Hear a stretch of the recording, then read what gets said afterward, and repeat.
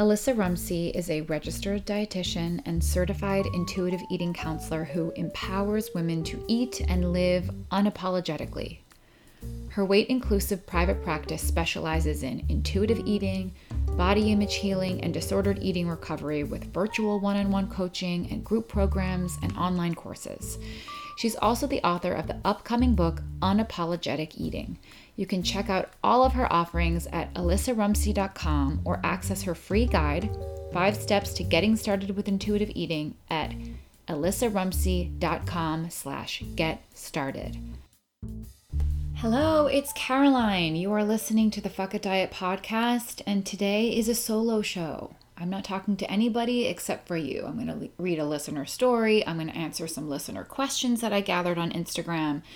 And just know that if you asked a question on Instagram the other day for the podcast and it's not answered today, don't worry. It will probably be answered in a future episode.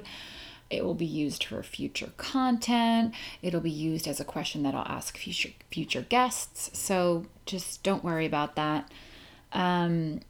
Today is a nice chilly day in Philadelphia. A chilly, rainy day. Honestly, some of my favorite days. Now, it is true that if it was chilly and rainy every day of the year, it would get old and I would get frustrated and I would want some warmth and I would want some sun. But I really love being cold. I love going for walks and having a cold face. I love it. And I guess I don't love like rain all day, but I love a little rain. I don't like having to walk my dog in rain, but I've always liked when it probably goes back, this is something to unpack. It probably goes back to high school when I started forcing myself to go on runs all the time. And I was horrible at it, and it was all for the wrong reasons, and it was all because I was obsessed with weight and trying to lose weight.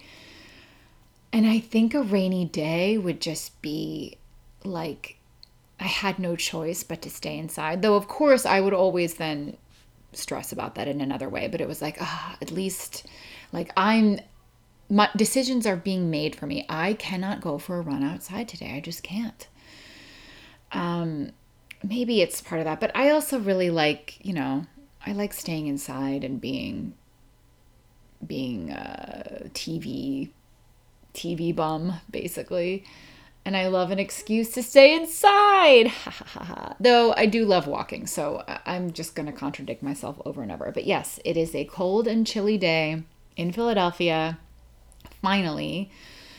It's the first time that I actually was like, wearing a mask like makes my temperature better, not worse. It was almost like, I get to keep my face warm. Though, as I already said, I also like having a cold face. So again, contradictions. Okay. I'm just going to get into this listener story. Now, this was sent in to me at podcast@carolinedooner.com. If you have a listener story, an inspiring story, healing your relationship with food that you think would be helpful to people who are in the thick of it, please send your story into podcast@carolinedooner.com and I might read it on the podcast. Okay. So, I'm not reading the whole email because it was long, but I'm kind of getting into it where I think the most relevant information is. So she said, at 25 years old, I entered a treatment center for alcoholism, which followed a 12-step model. And this worked like a dream as far as getting me sober. I'm now 11 years sober, congratulations, but it made my food problems so much worse. I was told that I was a compulsive overeater and a quote-unquote food addict, and that I needed to cut out sugar and white flour and attend Overeaters Anonymous for the rest of my life. This was deeply confusing and did not feel like freedom. I thought that maybe freedom was not for me. Eventually, 10 years and 20 more failed diets later, I discovered intuitive eating. It was the only thing that really made sense to me, but I couldn't help but approach it in a very diety way, which we've talked about a lot on this podcast, and I did too when I read the book Intuitive Eating. Lots of sitting very still and chewing way too attentively. attentively and believing that if I were really eating right for my body, I would be thin. About 18 months ago, I found the Fuck It Diet on Instagram. I was kind of exhausted at this point and thought nothing could work for me, but I thought, what the hell, I'll give it one last shot. And it changed my life. The actual genuine unconditional permission to eat, coupled with the health at every size message, it's okay to be fat and be okay with that, was completely revolutionary. I needed something that radical. And so did I. And that's why I wrote about this in the first place. I needed to really say, fuck it. I threw myself into the process, and it was hard at times. Grieving the thin body I'd fantasized about sucked, and giving up the illusion of control over my body size felt genuinely terrifying. Weight gain was at times hard to take. How could it not be? But honestly, deep down, it felt like coming home to the body I was always meant to have. Returning to my fat teenage self and telling her that she is good enough just as she is, and that she deserves the same respect and love. I'm sorry, I always cry during these. She deserves the same respect and love and freedom as anyone else. Unlearning the system of oppression that is diet culture has led me to start unlearning and standing against other systems of oppression and cultural bullshit. I did not at all expect healing my relationship with food to lead to a wider political awakening, but there you have it. I'm learning to stand against injustice, racism, homophobia, transphobia, fatphobia, sexism, and ableism, wherever I find them, in myself and in the world around me. That's so amazing to hear. I'm so happy about that. On a personal level, I now work with a wonderful therapist who is delighted when I talk about health at every size, the Fuck It Diet, and anti-diet stuff, and who thanks me for opening her eyes to this material. That's wild. That's amazing. I consume the work of fat activists and anti-diet dietitians with curiosity and respect, and my relationship with myself and my body improves almost daily. And it turns out that I can be trusted around food. My refeeding period was intense and scary, and I struggled with fear and mental restriction for the longest time, but eventually it did stabilize. Food is now sometimes a pleasure, sometimes a chore, and almost never something to be feared. I'm not perfect at anything, and that's okay. I have a wardrobe full of clothes which fit me well. I feel healthy and energetic, and I love to run and hike in nature for joy, not for weight loss. What prompted me to write to you today was a miracle I almost didn't notice happening. I was in central London for the first time since coronavirus lockdown. I was distracted and excited and suddenly realized I was hungry and had not had lunch. I went into a sandwich shop, quickly grabbed a ham and cheese baguette, and ate it in the street on my way home. I didn't think twice. I didn't tell myself I should have a salad or a wrap instead. There was no internal dance around carbs or mayo or gluten. I did not give the tiniest shit that I was a woman of the exact size that Jillian Michaels recently said could never be healthy, eating a baguette in the street. I just ate my fucking sandwich and then carried on with my day. Thank you so much for your work. It is important and life-changing, and I wish you and Molly, thank you, every happiness and success, and I can't wait to read your new book. Best wishes, Rose from London. Wow. That was amazing. That was sent in, let me see it actually exactly when that was sent in a little while ago. Curious. It was sent in, just the beginning of September. Thank you, Rose. Honestly, that's just like, so I usually skim the stories, which I shouldn't do because then I'll be like, oh, I should cut this part out or this, whatever. I usually skim them and I'm like, oh, this is great. I'm going to read this. And then when I actually get into reading it, that's when I'm like, oh my God, this is so beautiful and inspiring. It re-inspires me. It really does. So thank you to everybody who writes in. Even if I don't read it on the podcast, I really do appreciate reading all of it, even just for myself. Healing from diet culture is really hard. Thankfully, there are actual coaches out there who can help you through this whole process. And one of them is Stephanie Bonastia. She's a sponsor for this podcast episode, and she is a certified health coach and mother of 3. And she healed from binge eating and orthorexia after years of struggling, thanks in part to the Fuck It Diet. And now she helps other people through the process as her job. She also specializes in helping women to heal from long-standing body image issues. You can follow her at I am Stephanie Michelle, Steph with an F and Michelle with one L, and go to iamstephaniemichelle.com/get-started to get her free guide, Unsubscribe from Diet Culture. And all of the links are in the show notes for this episode. Ugh, I keep burping up fish oil. It's grody. I go through kicks of trying to, take stuff like fish oil and vitamin D and fish oil. Gross. Okay. Here is another listener story. Caroline, long story short, this diet has changed my life. Now, she said diet non-ironically, but this diet is not a diet, but you know that. Number one, I've had issues with colitis for the past 12-ish years since graduating college, but really going back to when I was 12 years old, so we're talking at least 2 decades.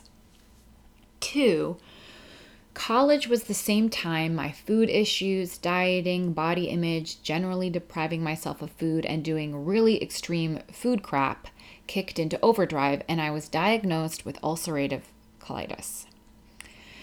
3, in 2018 to 2019, the colitis kicked into overdrive in terms of severity. 4, after reading your book in late 2019, I started listening to my body and, God forbid, eating what it was telling me to eat instead of this soulless and I think possibly detrimental low residue diet my nutritionist had me on. My really, really nasty colitis flare was gone. Specifically, my body said to eat walnuts and dark chocolate and grapefruit. I technically still have colitis, but it is in remission. And the only thing I changed was listening to my body instead of being terrified of the reaction food would have on my colitis, forcing down food I didn't want or depriving myself or generally doing really weird food things. In sum, I have never been healthier in my life. Food-wise, labs, sleep, physical, mentally, etc. Thank you so much for writing this book. It has changed my life. Oh, I can't believe it. I can't get through it. Okay, best Heather. So, I think it is important to share things like that because while I do think it's important for the disclaimer to say that the fuck diet cannot and will not heal everything, it is not a cure-all. It is not something I would ever say across the board. It's not, if someone came to me and they said, I have colitis, are you telling me I should just eat whatever I want, even if I feel horrible doing it? I would never say, yes, definitely, just trust. Like, I'm not trying to start a fucking cult here, Like, everybody is different. Everybody has different reasons that they have their health issues. Some are stress and dieting related and some are not. But I do think it's helpful to share experiences like this because it does at least show one version of what could be happening. How, we all have body weaknesses. We all have ways that our body expresses overwhelm. So different people will have different, health stressors, and it'll manifest in different ways because of our genetics and because of the way that our body is.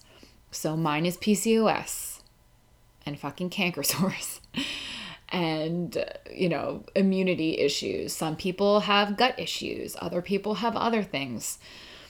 I think it can be really interesting and helpful to share these experiences of people who have certain health issues that are told you can't eat certain foods, you have to be on a limited specific diet for the rest of your life, but really how stress and diet related that health problem is, or how it's actually this vicious cycle and it's being made worse by the very restrictive eating. So I've heard this over and over and over and over again at this point, and so it's not a huge shock to me, though it always is really cool to hear.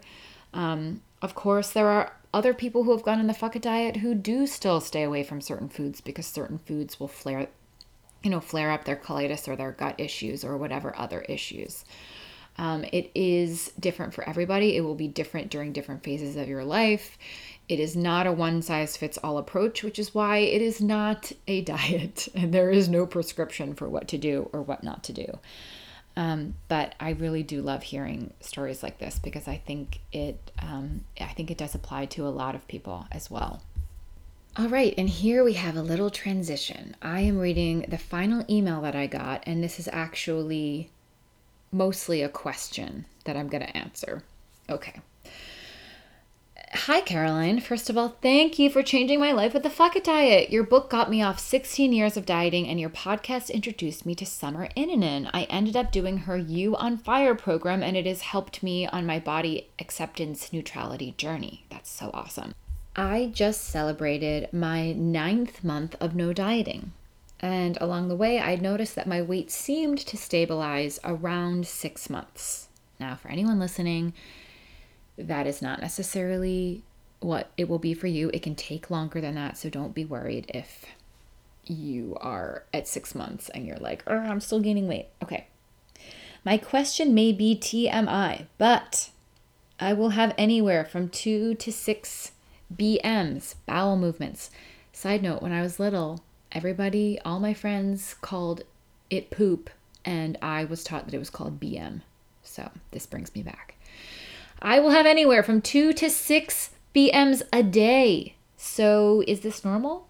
It's been this way pretty consistently ever since I started the Fuck It diet. I thought it was excessive, but now it's gone on for so long, I guess I'm just accepting it as okay. A lot of things still feel so new on this journey, and I can't wait for the day till I feel more settled. Thanks so much for the Fuck It diet, the podcast, and Molly. Aw, we love Molly. You help me feel sane in a crazy diet culture world. I can't wait for your next book to come out. All the best, Christina. All right. So as a very much non-doctor, I'm going to give my short little answer to this question about poop/BMs. Thanks, Mom and Dad. It made me seem really cool at school when I was like, poop? BMs? I just thought poop was like a bad word and BM was like the appropriate word. Oh God. So if you Google how many poops a day is normal, the answer is from 3 a day to 3 a week. Now I would say that 3 a week is pretty low personally.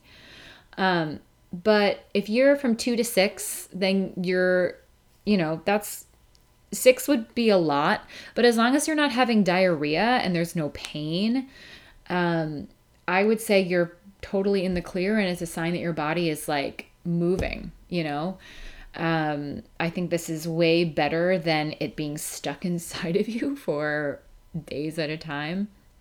But again, it's all like, does it feel comfortable or does it feel like it's a problem? Obviously, so what I would say is if it doesn't feel uncomfortable and doesn't feel like any sort of like IBS, you're good. I wouldn't think about it any more than that. If it does feel uncomfortable and it lasts for another 6 months, I would say go to the doctor and get it checked out. But I'm guessing you didn't say that it feels uncomfortable. So I'm guessing you're just moving quickly. And 2 is definitely normal. According to the internet, 3 is too. I would say, especially if you're in kind of like a place where you're eating even more food than you used to and maybe even will in the future, because I do think the beginning of the Fuck It diet, it's a little bit more extreme of how much food we crave and are hungry for to make up for lost time, essentially, that it does make sense that you would be going to the bathroom more often. So I hope that that's helpful. And I thank you for reminding me of the term BM that my brother and I were so uncool to say. Like, we would try to say poop in our house and our parents would be like, no, it's a BM. And then my uncle's initials were BM and we thought that that was so funny. But was it? Yeah, it was. All right, so I'm going to get into the questions that were asked on Instagram. Again, if you asked a question and it's not answered, do not fear. It will be something that I will be using and referring to in the future. So the first one is how to stop when you're full if you're tempted to keep eating. Now, I am going to guess that this person is either not on the Fuck It diet at all or is in the beginning of the Fuck It diet, because not everybody who follows my Instagram has read my book or even fully understands what the Fuck It diet is, or feels confident enough to actually start yet. So a lot of people are like, oh, I just want to ask you a question about emotional eating or overeating or weight gain, without really understanding the whole thing. But I am going to guess that this is someone who is either not doing it or in the beginning and feeling like, okay, I should be listening to my body and stopping when I'm full. But here's the thing. In the beginning, in the first couple weeks and first couple months, and sometimes first year, you will often find yourself eating more than you are quote unquote hungry for. And it is the first phase of this process. It is the first refeeding phase. When you have been forcing yourself to undereat or trying to force yourself to undereat for years at a time, your body just wants food. It just wants to know that you are going to feed it, and you're going to feed it a lot, even if you're already full. And a lot of people who are just starting out and are now allowing food and really going for it, they feel like they're binging. They're like, help, I'm now binging. How is this okay? And in the book, I talk about how we have to reframe the way we look at this eating. If we're going to call it binging, the whole time we're going to be panicked about it. And that inherently keeps us in this sort of guilty, restrictive cycle that may make this phase go on for way, way, way longer. So we do need to look at the mental restriction piece. We do need to look at the way that we're looking at eating. If we can be eating our food, having our, early feasts after we've been dieting, and fully okay with it. And this is why I often bring famine logic into it. After you had been starved or semi-starved for days, weeks, months, years, you would know that it was normal to just eat and eat and eat and even eat past fullness, and it was going to be okay. The thing that we don't trust is that eventually our bodies and our minds will calm down, and that will be less something that we are drawn to do. That is the big fear. I'm going to keep doing this for the rest of my life. I'm never going to learn when I'm full. I'm going to keep stuffing my face over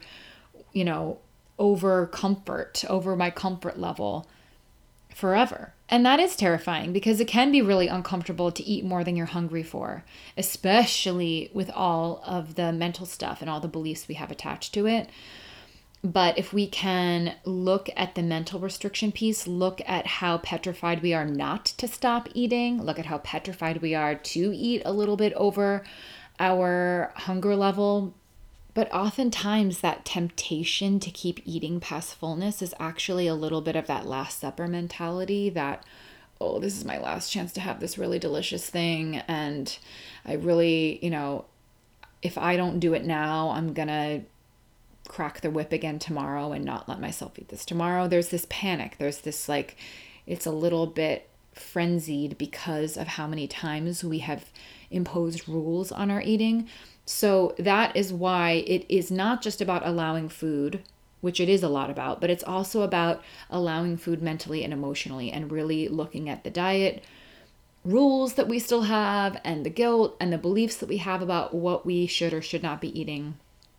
And that is what we need to do. And that is why, if you have not read the book, I do recommend it, because it does explain all of this. But if you have and you're just experiencing this again, it's just a reminder that A, it's really normal to want to eat past fullness, especially in the beginning of healing your relationship with food. 2, it will calm down as you continue to go forward. And 3, if it doesn't, really look at that mental restriction piece, because that can keep us stuck in this kind of part of the journey. Okay, somebody asked a real frivolous question, and this was the question. Do you drink coffee? Yes, I do, every day. If yes, which kind of coffee? Ooh. Well, in my past, pre-corona, I used to go to a cafe almost every day, almost every weekday at least, and work and write. And I would order a quad shot cappuccino. And that's all I would have. I would have that one very, very strong cappuccino in the morning, and then that would be it. Now, since I'm actually really shocked that I haven't bought myself a super fancy, expensive, like cappuccino machine, but I haven't.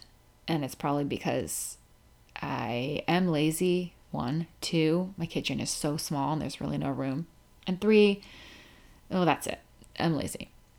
So I started off every morning making myself a French press. And then after a couple months, I wanted to die with having to clean it. I know that cleaning French presses is like sort of normal, but I was sick of it. I was really sick of it. So I started being really extravagant and buying cold brew coffee. Could I be making cold brew coffee myself? Yes. Am I? No. Do I buy it and then put cream in it every morning? Yes. But now it's getting cold, so I probably will have to figure out something because I don't want to be drinking cold brew during the winter. That's my answer to your question, Dawn. Okay, next question is thoughts on Diet Coke if you like the taste. You can eat and drink whatever you want. If you like the taste, go for it. I don't like to moralize about health or things that I don't think are healthy, but I will say I am slightly, I don't think that fake sugar is good for us. How bad for us is it is the question. Is it worth not drinking Diet Coke over? I don't know. Personally, I don't, but I also don't like the taste at this point. I used to, though. I think it's important for me to tell you that I used to drink diet drinks nonstop, like many a day. And I thought that they were amazing. And now if I taste it, I'm like, oh my God, this is horrible. I also really don't think it's great for us, but I don't necessarily think that that's a reason that you shouldn't do it if you really love it. So that is how I feel about it. I don't really have any more specifics than that. I don't know I do know that it can trick our blood sugar and our insulin, and it can actually be more of a predictor, I think it can lead to more diabetes stuff than just regular sugar, honestly, because it's like a very confusing thing for the body.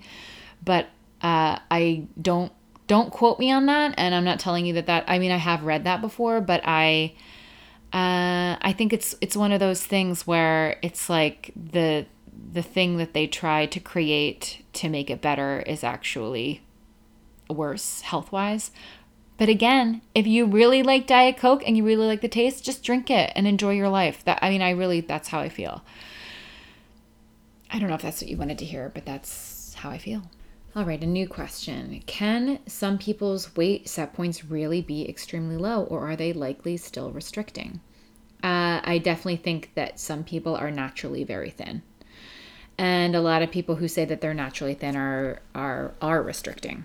And a lot of people who are extremely thin, who are restricting, are still naturally thin, but are just restricting to be even thinner. So you really, really can't tell what someone is doing by their body. You just can't. There are naturally thin people, there are naturally fat people, and there are people who are manipulating their bodies to be that weight, and yet still, sometimes that weight is still within their weight set range or close to their weight set range. You just don't know. So I wouldn't judge. I will never judge, but I would make more assumptions. Well, don't make assumptions. I would use someone's actions, and also you can't even tell by actions because it's really about the thought and the fear and the stress and the overthinking behind it that would make someone disordered. And you really can't tell that from the outside from just watching someone. You would have to get to know what motivates them and why they do what they do. So you can't tell unless you have that information. Unless they're just not eating. Okay. So Molly was happily sleeping right next to me for this whole time, but now she's awake and she is asking for attention. Oh, Molly, will you please let me finish this? Okay, let's see if I can find a new question to answer. Let's see. Okay. Someone's saying, could the fuck it diet be for someone who's never dieted but struggles with food in other ways? I think that at least reading the fuck it diet can be clarifying for people and their relationship with food, because we don't really realize how much we internalize our culture's messages about food and weight, and we can actually be acting out on those things. Sorry if you hear some weird breathing, it's my dog. Oh God, she's just loud. So you really don't have to formally diet in order to be affected by diet culture. So I definitely think that it applies to more people than we might think, more people than people might think, if that makes sense. I really do think that disordered eating, even if it's really mild, just stress over food in a way that doesn't need to be there, I think that we can get more freedom. Molly, please, I'm doing something. She's like, okay, you need to wait. You're not the boss of me. I'm the boss of you. Okay. Let me just pause and find another question. Okay, here's a good one. What do you reply to people who say it's their freedom choice to diet? Freedom/choice. It is their freedom/choice to diet. What is not their freedom/choice is to impose that on you, or to make assumptions about you, or to think that you should be doing what they're doing, or to make comments about your food or your body. I don't think that dieting is healthy or helpful, but it is absolutely people's freedom and choice to do whatever they want to do with their body, even if it's restricting and micromanaging their weight. And that's just the truth. And Molly just yawned. She's over it. I don't know. I mean, no one's ever said that to me, so no one's ever said that to me that explicitly, so I've never had to reply that explicitly. But the answer is, it is their choice. It is not their choice to push any of that on you. So someone asked, how does the Fuck It Diet align with the gentle nutrition pieces of intuitive eating and health at every size? So it aligns in that it is sort of implied that when you want to and feel ready to eat more varied diet, or to add in, things that are healthy, like more fruits and vegetables, because you don't feel triggered by diet culture anymore, that it is fully your prerogative to do it. I purposely don't talk much about it because I think it's actually really triggering to the beginning of the process. And I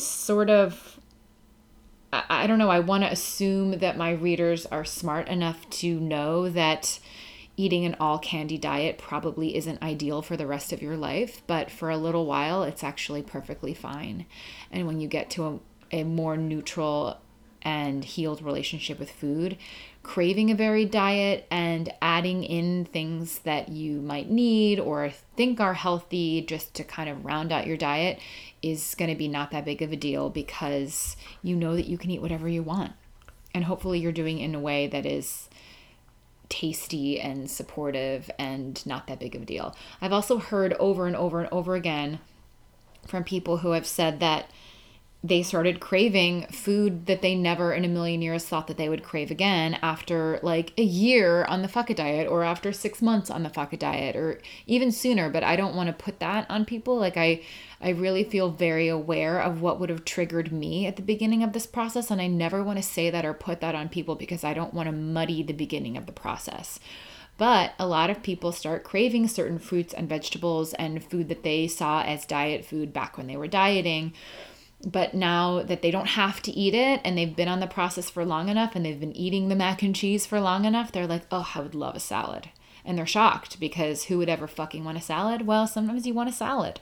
And it's not the only thing you're going to eat that day or that meal, obviously. But I think our bodies are a lot smarter than we give it credit for. And I would like everyone to just get out of their way a little bit more. So that's why I don't talk about gentle nutrition, because I have noticed that it sort of happens on its own. So someone asked, what is the youngest age you would recommend as a reader of the Fuck It Diet? If you are not concerned about curse words, then I would say 14, 15, 16. Though I will tell you that when I was 14, 15, 16, if I'd read the Fuck It Diet, I'd be like, no, I'm going to diet and become skinny. Fuck this stupid, annoying girl. Because I had to learn the hard way. Molly, you're so loud. I had to learn the hard way. I had to see diets fail over and over and over again. And without that, I wouldn't have been able to say fuck it, because I wouldn't have seen firsthand how they fail over and over and over again, and what it does to your mental health, and what it does to your physical health, and what it does to your fixation on food. And I hate to say it, because I never want to have to say, oh, you have to diet before you can realize that it doesn't work. I mean, I want a culture that doesn't force dieting at all. I keep having to stop this because my dog is chewing on her, or itching her entire body right next to the microphone, and I keep telling her to get off, and she keeps trying to like get me to pet her. And if she was just being quiet, I could just pet her and keep doing this. But she's like making a ruckus, and I keep saying, get off the couch. And she looks at me like, why? But what I'm really trying to say is about what age someone is ready to read the Fuck It Diet. Again, if you don't care about swear words, obviously. I mean, that's implied. I don't even know why I'm saying it. You know, a teenager could absolutely read it and could be strong enough to understand the culture that we live in and never start dieting, and that would be amazing.